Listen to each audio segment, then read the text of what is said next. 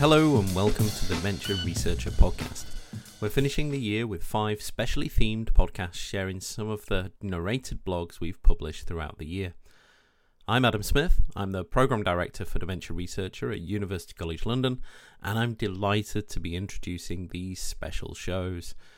All this week, we'll be covering some amazing science and psychosocial care research, exploring public engagement, and with the rise of Omicron, we'll go back to earlier in the year and some of the lessons learnt from previous lockdowns and think about well-being and resilience. But for now, let's get back to today. Today we've selected 4 blogs which are perfect for new PhD and master's students, anyone thinking of working in the dementia research field. Our first blog comes from Dr. Anna Volkmar, published back in January 2021. Anna discusses her work and how she finds the implementation of her discoveries and translating research into services exciting.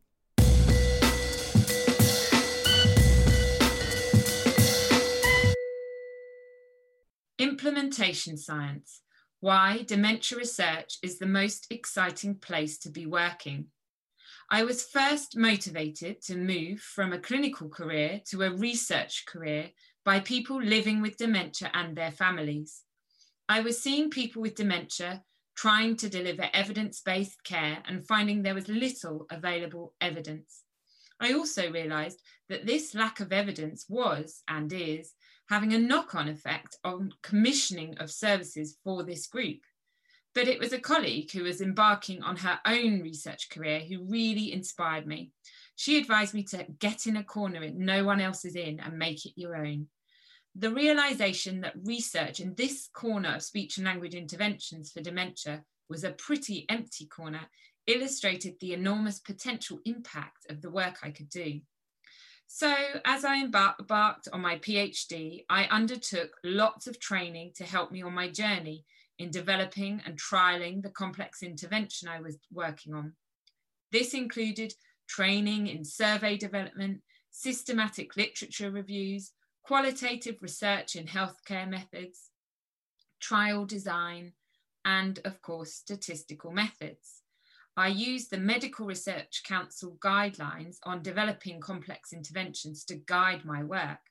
This provides a kind of framework comprising 4 dynamic phases where one may move forward and backward between different phases. So phase 1 is development of intervention. Phase 2 is the feasibility and piloting work. Phase 3 is the evaluation. And finally, phase 4, the implementation. During my PhD, I focused on phases 1 and 2, and it was exhilarating to do this work, I have to say. I started with nothing, and I finished with this novel intervention embedded in an online training package I'd developed, hosted on the university website. I had also completed an NHS-based randomised controlled pilot feasibility study. And as I looked forward, I was keen to find out how I could translate this into clinical practice. In my postdoctoral work, I've recently embarked on further training in implementation science to plan for these next stages of my research programme. I'm only just dipping my toe in, but I've realised that I should have concentrated on implementation from the very beginning. For it's this that drove me in the first instance, the science of implementation of evidence into healthcare. And though I am a fan of frameworks, and there are many useful ones in implementation science, I've realised the art of implementation is perhaps a bit more creative than that. Tricia Greenhalgh, one of the gurus of implementation science, highlights the work of many researchers in her book, How to Implement Evidence-Based Healthcare, and I was struck by Ioannidis' work to identify clinical useful research. He turns the whole process around and emphasises that research must satisfy particular criteria, which are, number 1, research must be designed to address a real and important problem. And I would say mine is, though of course I'm biased, but I have asked many people with PPA what they want, and this was one of them.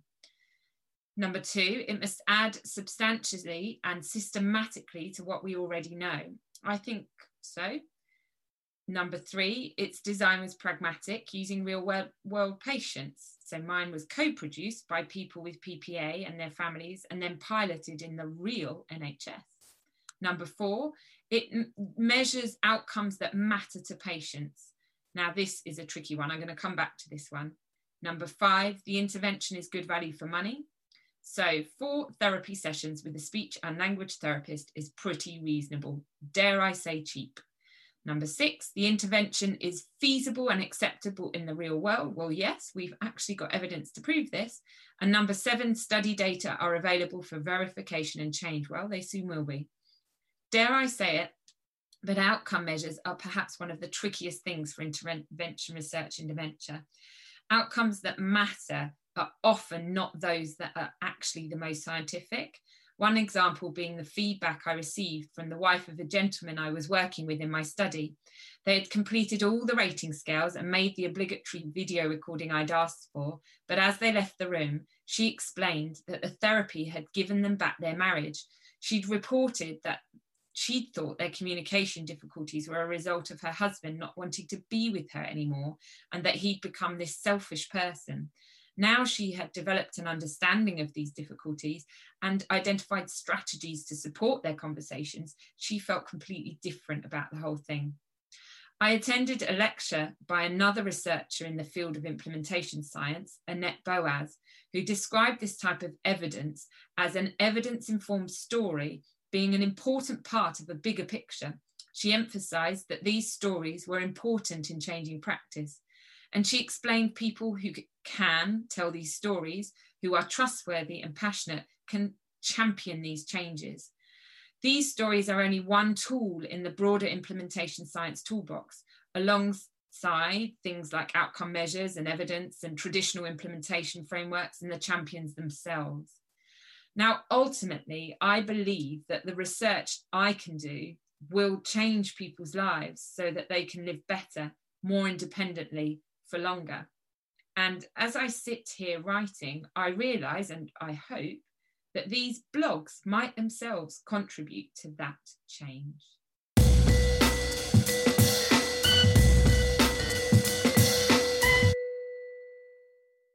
What a great blog and final message.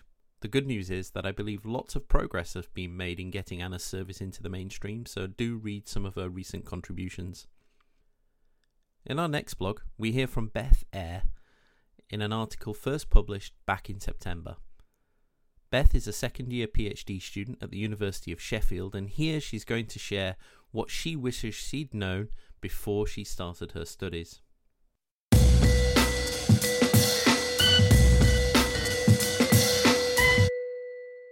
It's that time of year again when we welcome the new cohorts of PhD students. Firstly, I'd like to say congratulations. Getting accepted onto a PhD programme is a huge deal.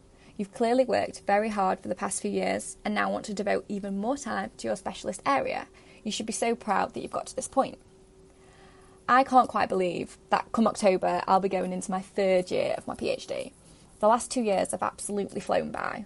Strangely, I'll soon be in a position where first-year PhD students may start to look up to me thinking I have all the answers.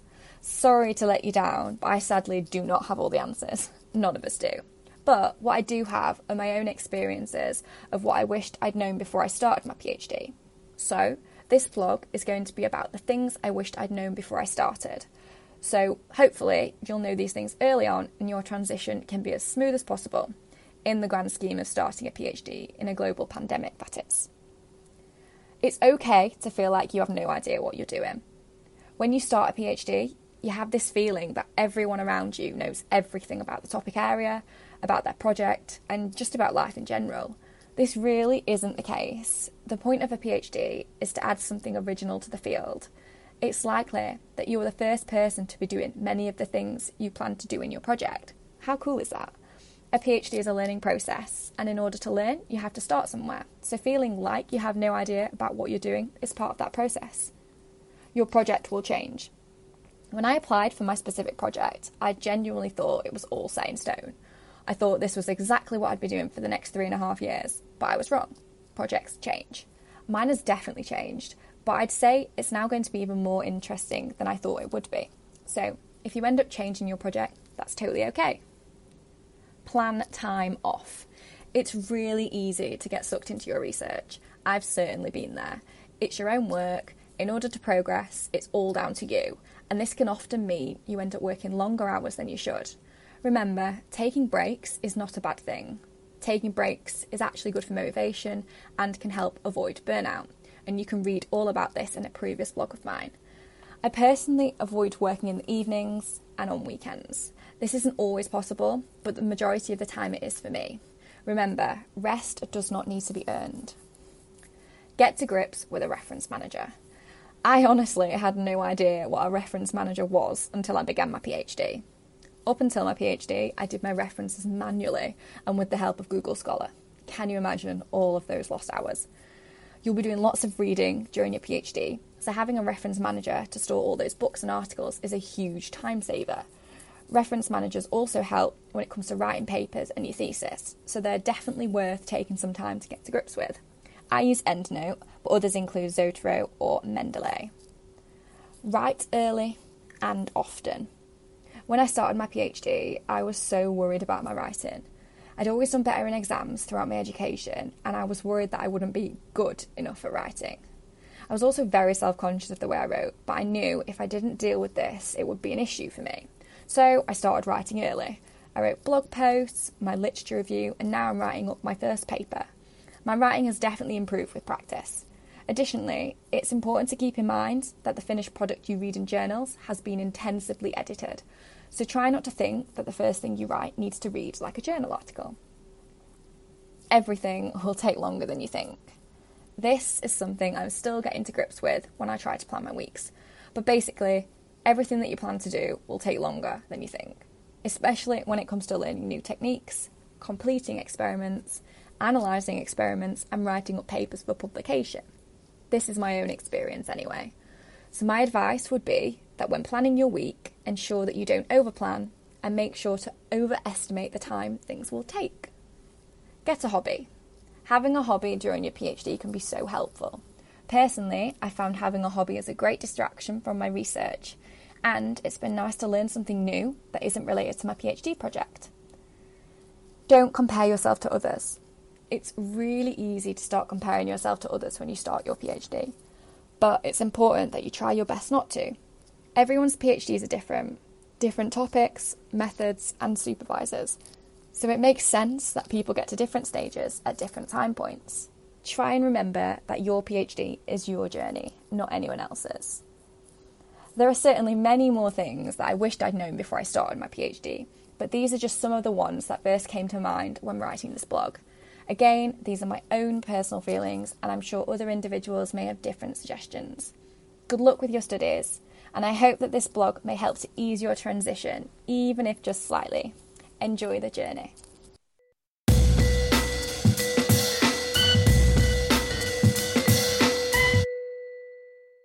That's a fantastic list.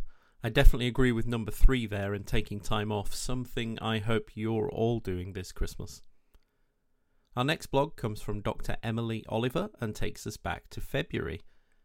During her time as a staff blogger, Emily wrote some really insightful articles. Emily's now back in the NHS in clinical practice as a lead dementia nurse in the NHS, but in this blog she discusses how to formulate a research question.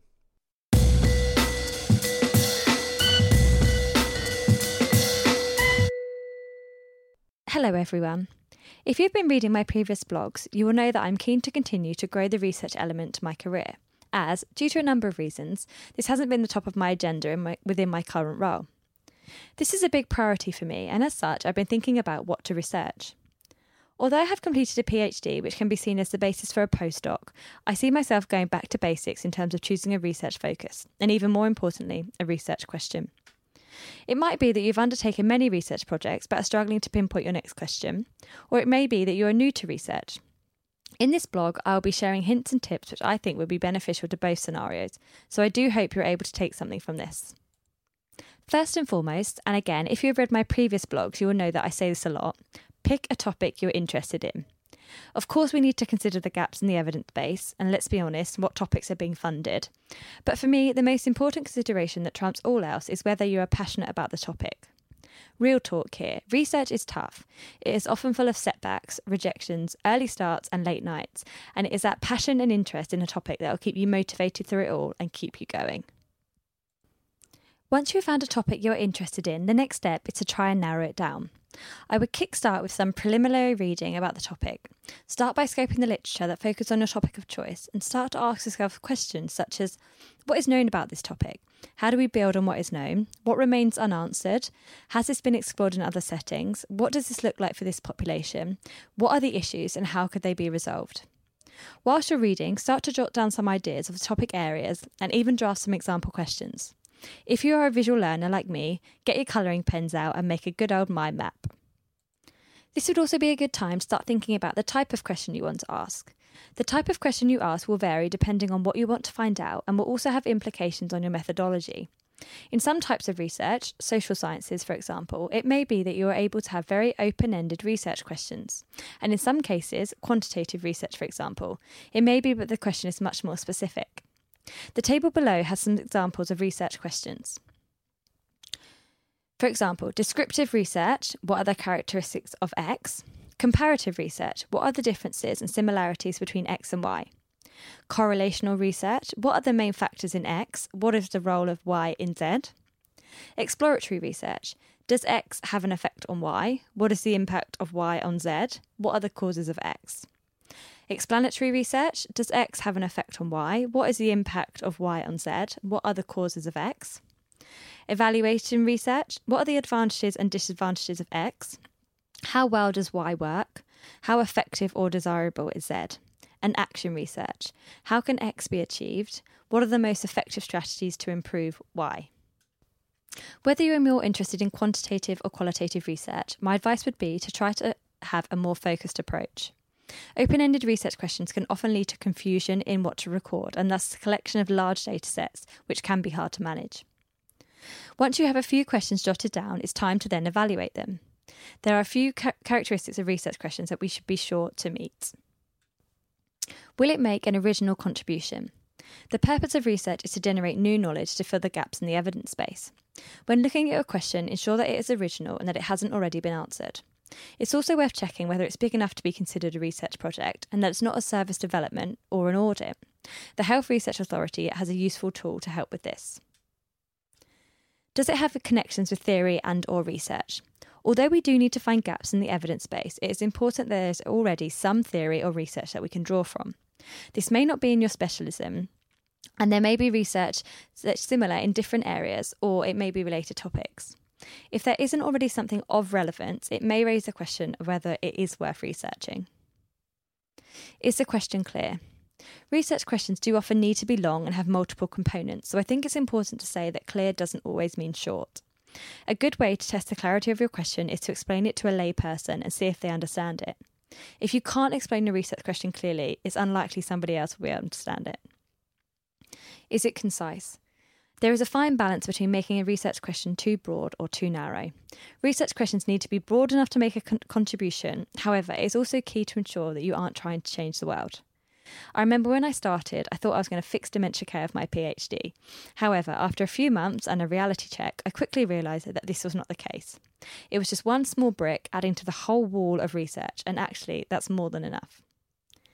If you think you can answer yes to all of the above questions, then it's probably time to share these with your supervisor and get going with your formal literature search and your proposal.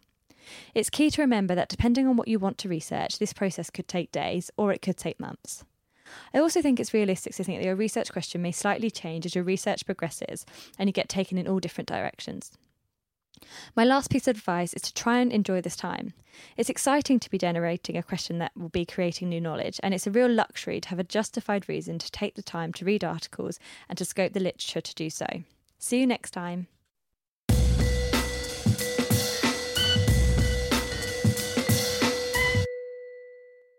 I love that topic, and it's one you hardly ever hear talked about, which probably explains why it's been a very popular article. The final in this show comes from Nadine Mirza from the 4th of March.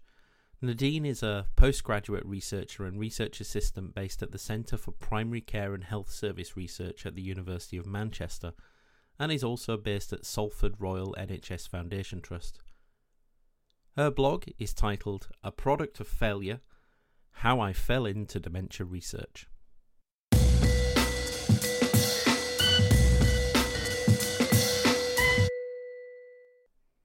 A Product of Failure: How I Fell into Dementia Research. I am a product of success. My father championed in both sports and academics and is now a very successful ophthalmologist. My mother boasts an even grander pedigree, overcoming childhood adversities to become a gold medalist.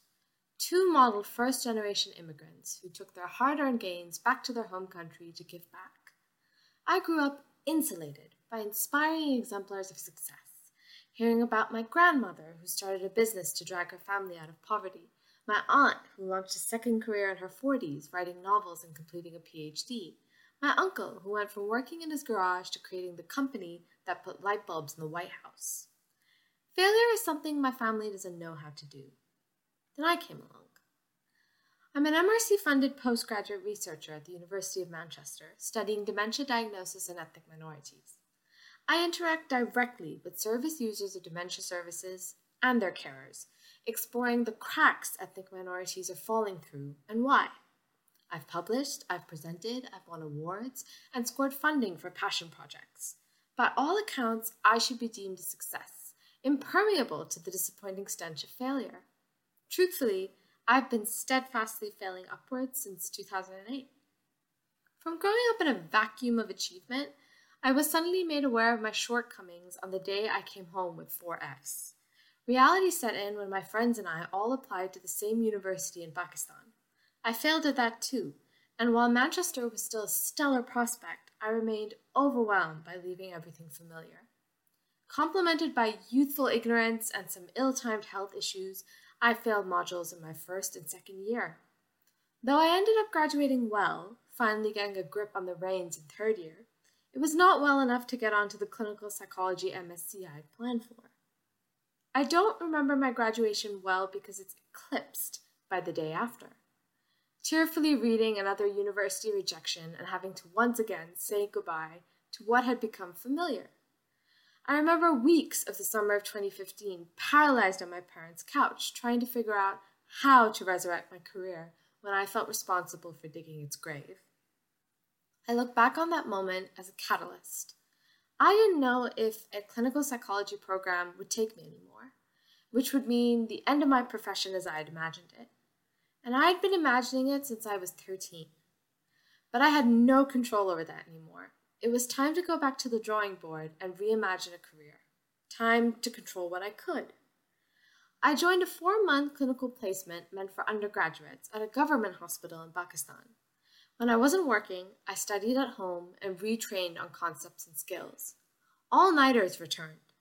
I frantically went down every rabbit hole looking for options to strengthen my background, so that one day people could look beyond my performance so far.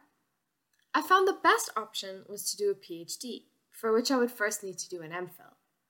I asked for research work at my placement, my first true exposure to research in the field, and they let me collect data through depression questionnaires in a makeshift bomb shelter turned outpatient ward. I sporadically contacted potential supervisors and began devising acceptable pitches with my limited but growing knowledge. Neither dementia nor a research career were on my radar. I was simply looking for a means to an end to get onto the clinical psychology doctorate. When my current supervisor, a psychiatrist who champions the ethnic minority experience in mental health, agreed to a meeting with me, it was the first time the prospect of dementia was brought up.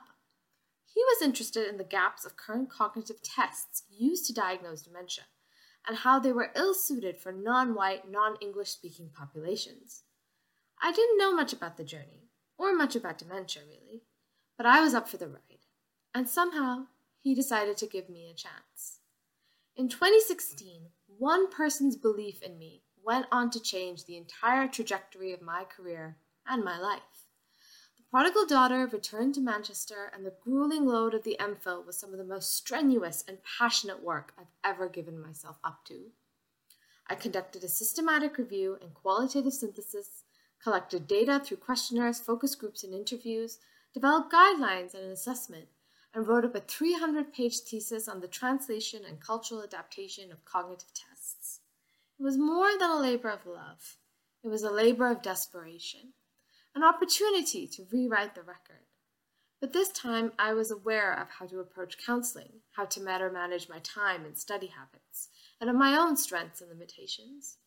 I was better used to living alone and doing everything for myself. I ended up finishing 3 months early and graduating with minor corrections and merit. My department was so pleased with my efforts, it segued into a research assistant position and eventually into my funded PhD. I remember my supervisor calling me into his office and showing me the application for MRC funding, this highly competitive scholarship for the top medical research candidates in the UK. My little MPhil and I were intimidated, not just at how incredibly difficult this was going to be, but also if I was starting to stray away from my original intent of becoming a clinical psychologist. I had been so fixated on one end goal for so long, I was afraid to pigeonhole myself further down the unfamiliar research route. I said, I don't think I can do this. He didn't say I could. He said, you will. I've been doing that PhD on improving British South Asians' access to dementia services, along with teaching, writing, clinical work, and supervising independent research projects for nearly 4 years now. There was no cramming into the pigeonhole, quite the opposite. I became exposed to the multitude of opportunities I hadn't realized existed for me, or that I was even capable of accessing. For so long, I wasn't aware that clinical psychologists can also be researchers and writers and policymakers and public engagers and business trainers. It wasn't until my PhD that this was brought to my attention. I had been obsessed with clinical psychology, but now that blind obsession was replaced with passion, and from multiple simultaneous avenues. I'm reshaping my career into a multidisciplinary venture. People ask me all the time how I arrived at the work I'm doing today. The honest answer is that I fell into it. There was no strategy, no 5-year plan. I had never intended to become so immersed in the experiences of dementia in South Asians, nor did I realize how much I would begin to genuinely care about and advocate for this work.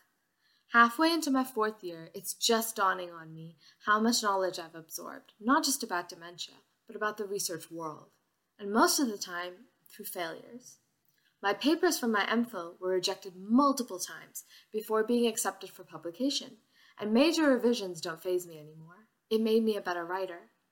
I was heavily critiqued in a 3-hour first-year viva with my manuscript sent back in the red, but I learned from each and every comment. It made me a critical researcher. I broke out into hives before my first oral presentation due to nerves, so now I practice every talk I give multiple times. It made me an award-winning speaker. I dropped out for 6 months because of medical leave and fell drastically behind. It made me flexible to the natural adversities of life that will interrupt and interfere with our successes. Today, I still have lofty aspirations to be a clinical and occupational psychologist, but I'm supplementing that with all the other transferable skills I'm learning. I'm applying my research skills and dementia knowledge to an independent research project centered around ethnic minorities' access to neuropsychological services. I deliver training around research methods both in collaboration with organizations and independently as a way of sending the ladder down to others. And I brainstorm little side research projects to build up upon my work on cognitive testing and ethnic minorities, just so it doesn't gather dust on the shelf. I attribute all of this to my past failures, the ones I was so ashamed of facing, and how they conspired to put me on the path I'm on today. I no longer feel defined by these failures. They're no longer the first thing people see about me, or even what I think about myself when it comes to what I'm achieving in life. There was a time when I was haunted by my failures on a daily basis. Now I'm able to constructively reflect on them. I have learned what a privilege it is to be allowed to fail. And this is all the result of my supervisor being able to look past my failures on day one and effectively recognize it for what it was: learning. This recognition is what academia, an entire world built around trial and error, should be nurturing. The failures are the ones who learn from their circumstances, who learn how to overcome those circumstances. The failures are the learners who, when things start to fall apart, as many things do in life, will think outside the box to succeed. And more often than not, the failures are the ones who failed on an uneven playing field, who were failed by the rest of us, who have probably learned more than any of us can imagine through that failure. When academia doesn't give a chance to those that fail, academia misses out on its biggest successors. As I grow more confident in how my career is turning out, I am aware there will be many who are in the position I was, who believe you need certain scores and a flashy portfolio of experience to make it anywhere in academia, and even anywhere in life. From someone who felt that strongly and unconditionally, I cannot tell you what a relief it was to realize that is not the case. There is no singular straight and narrow trail. There are always multifaceted approaches to an aspiring end goal, but you have to be ready to do the work to find them. Do the research, approach the experts, self-study, stalk the blogs, make social media connections. Be ready to think outside that box. And as you work towards that end goal, you might find yourself gravitating towards a new one.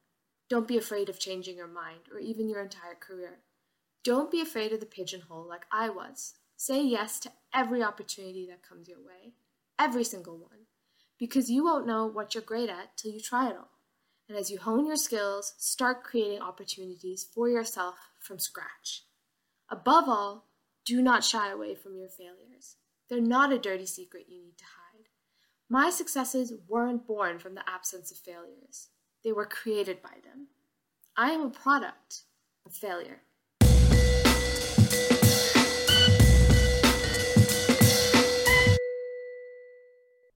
That final message is so inspirational and a great way to end this roundup. Don't shy away from your failures, embrace them, learn and move on. That's all we have time for today. We'll be back tomorrow with more great blogs from our 2021 archive. Thank you for listening. Join the Dementia Research bloggers and share your own views.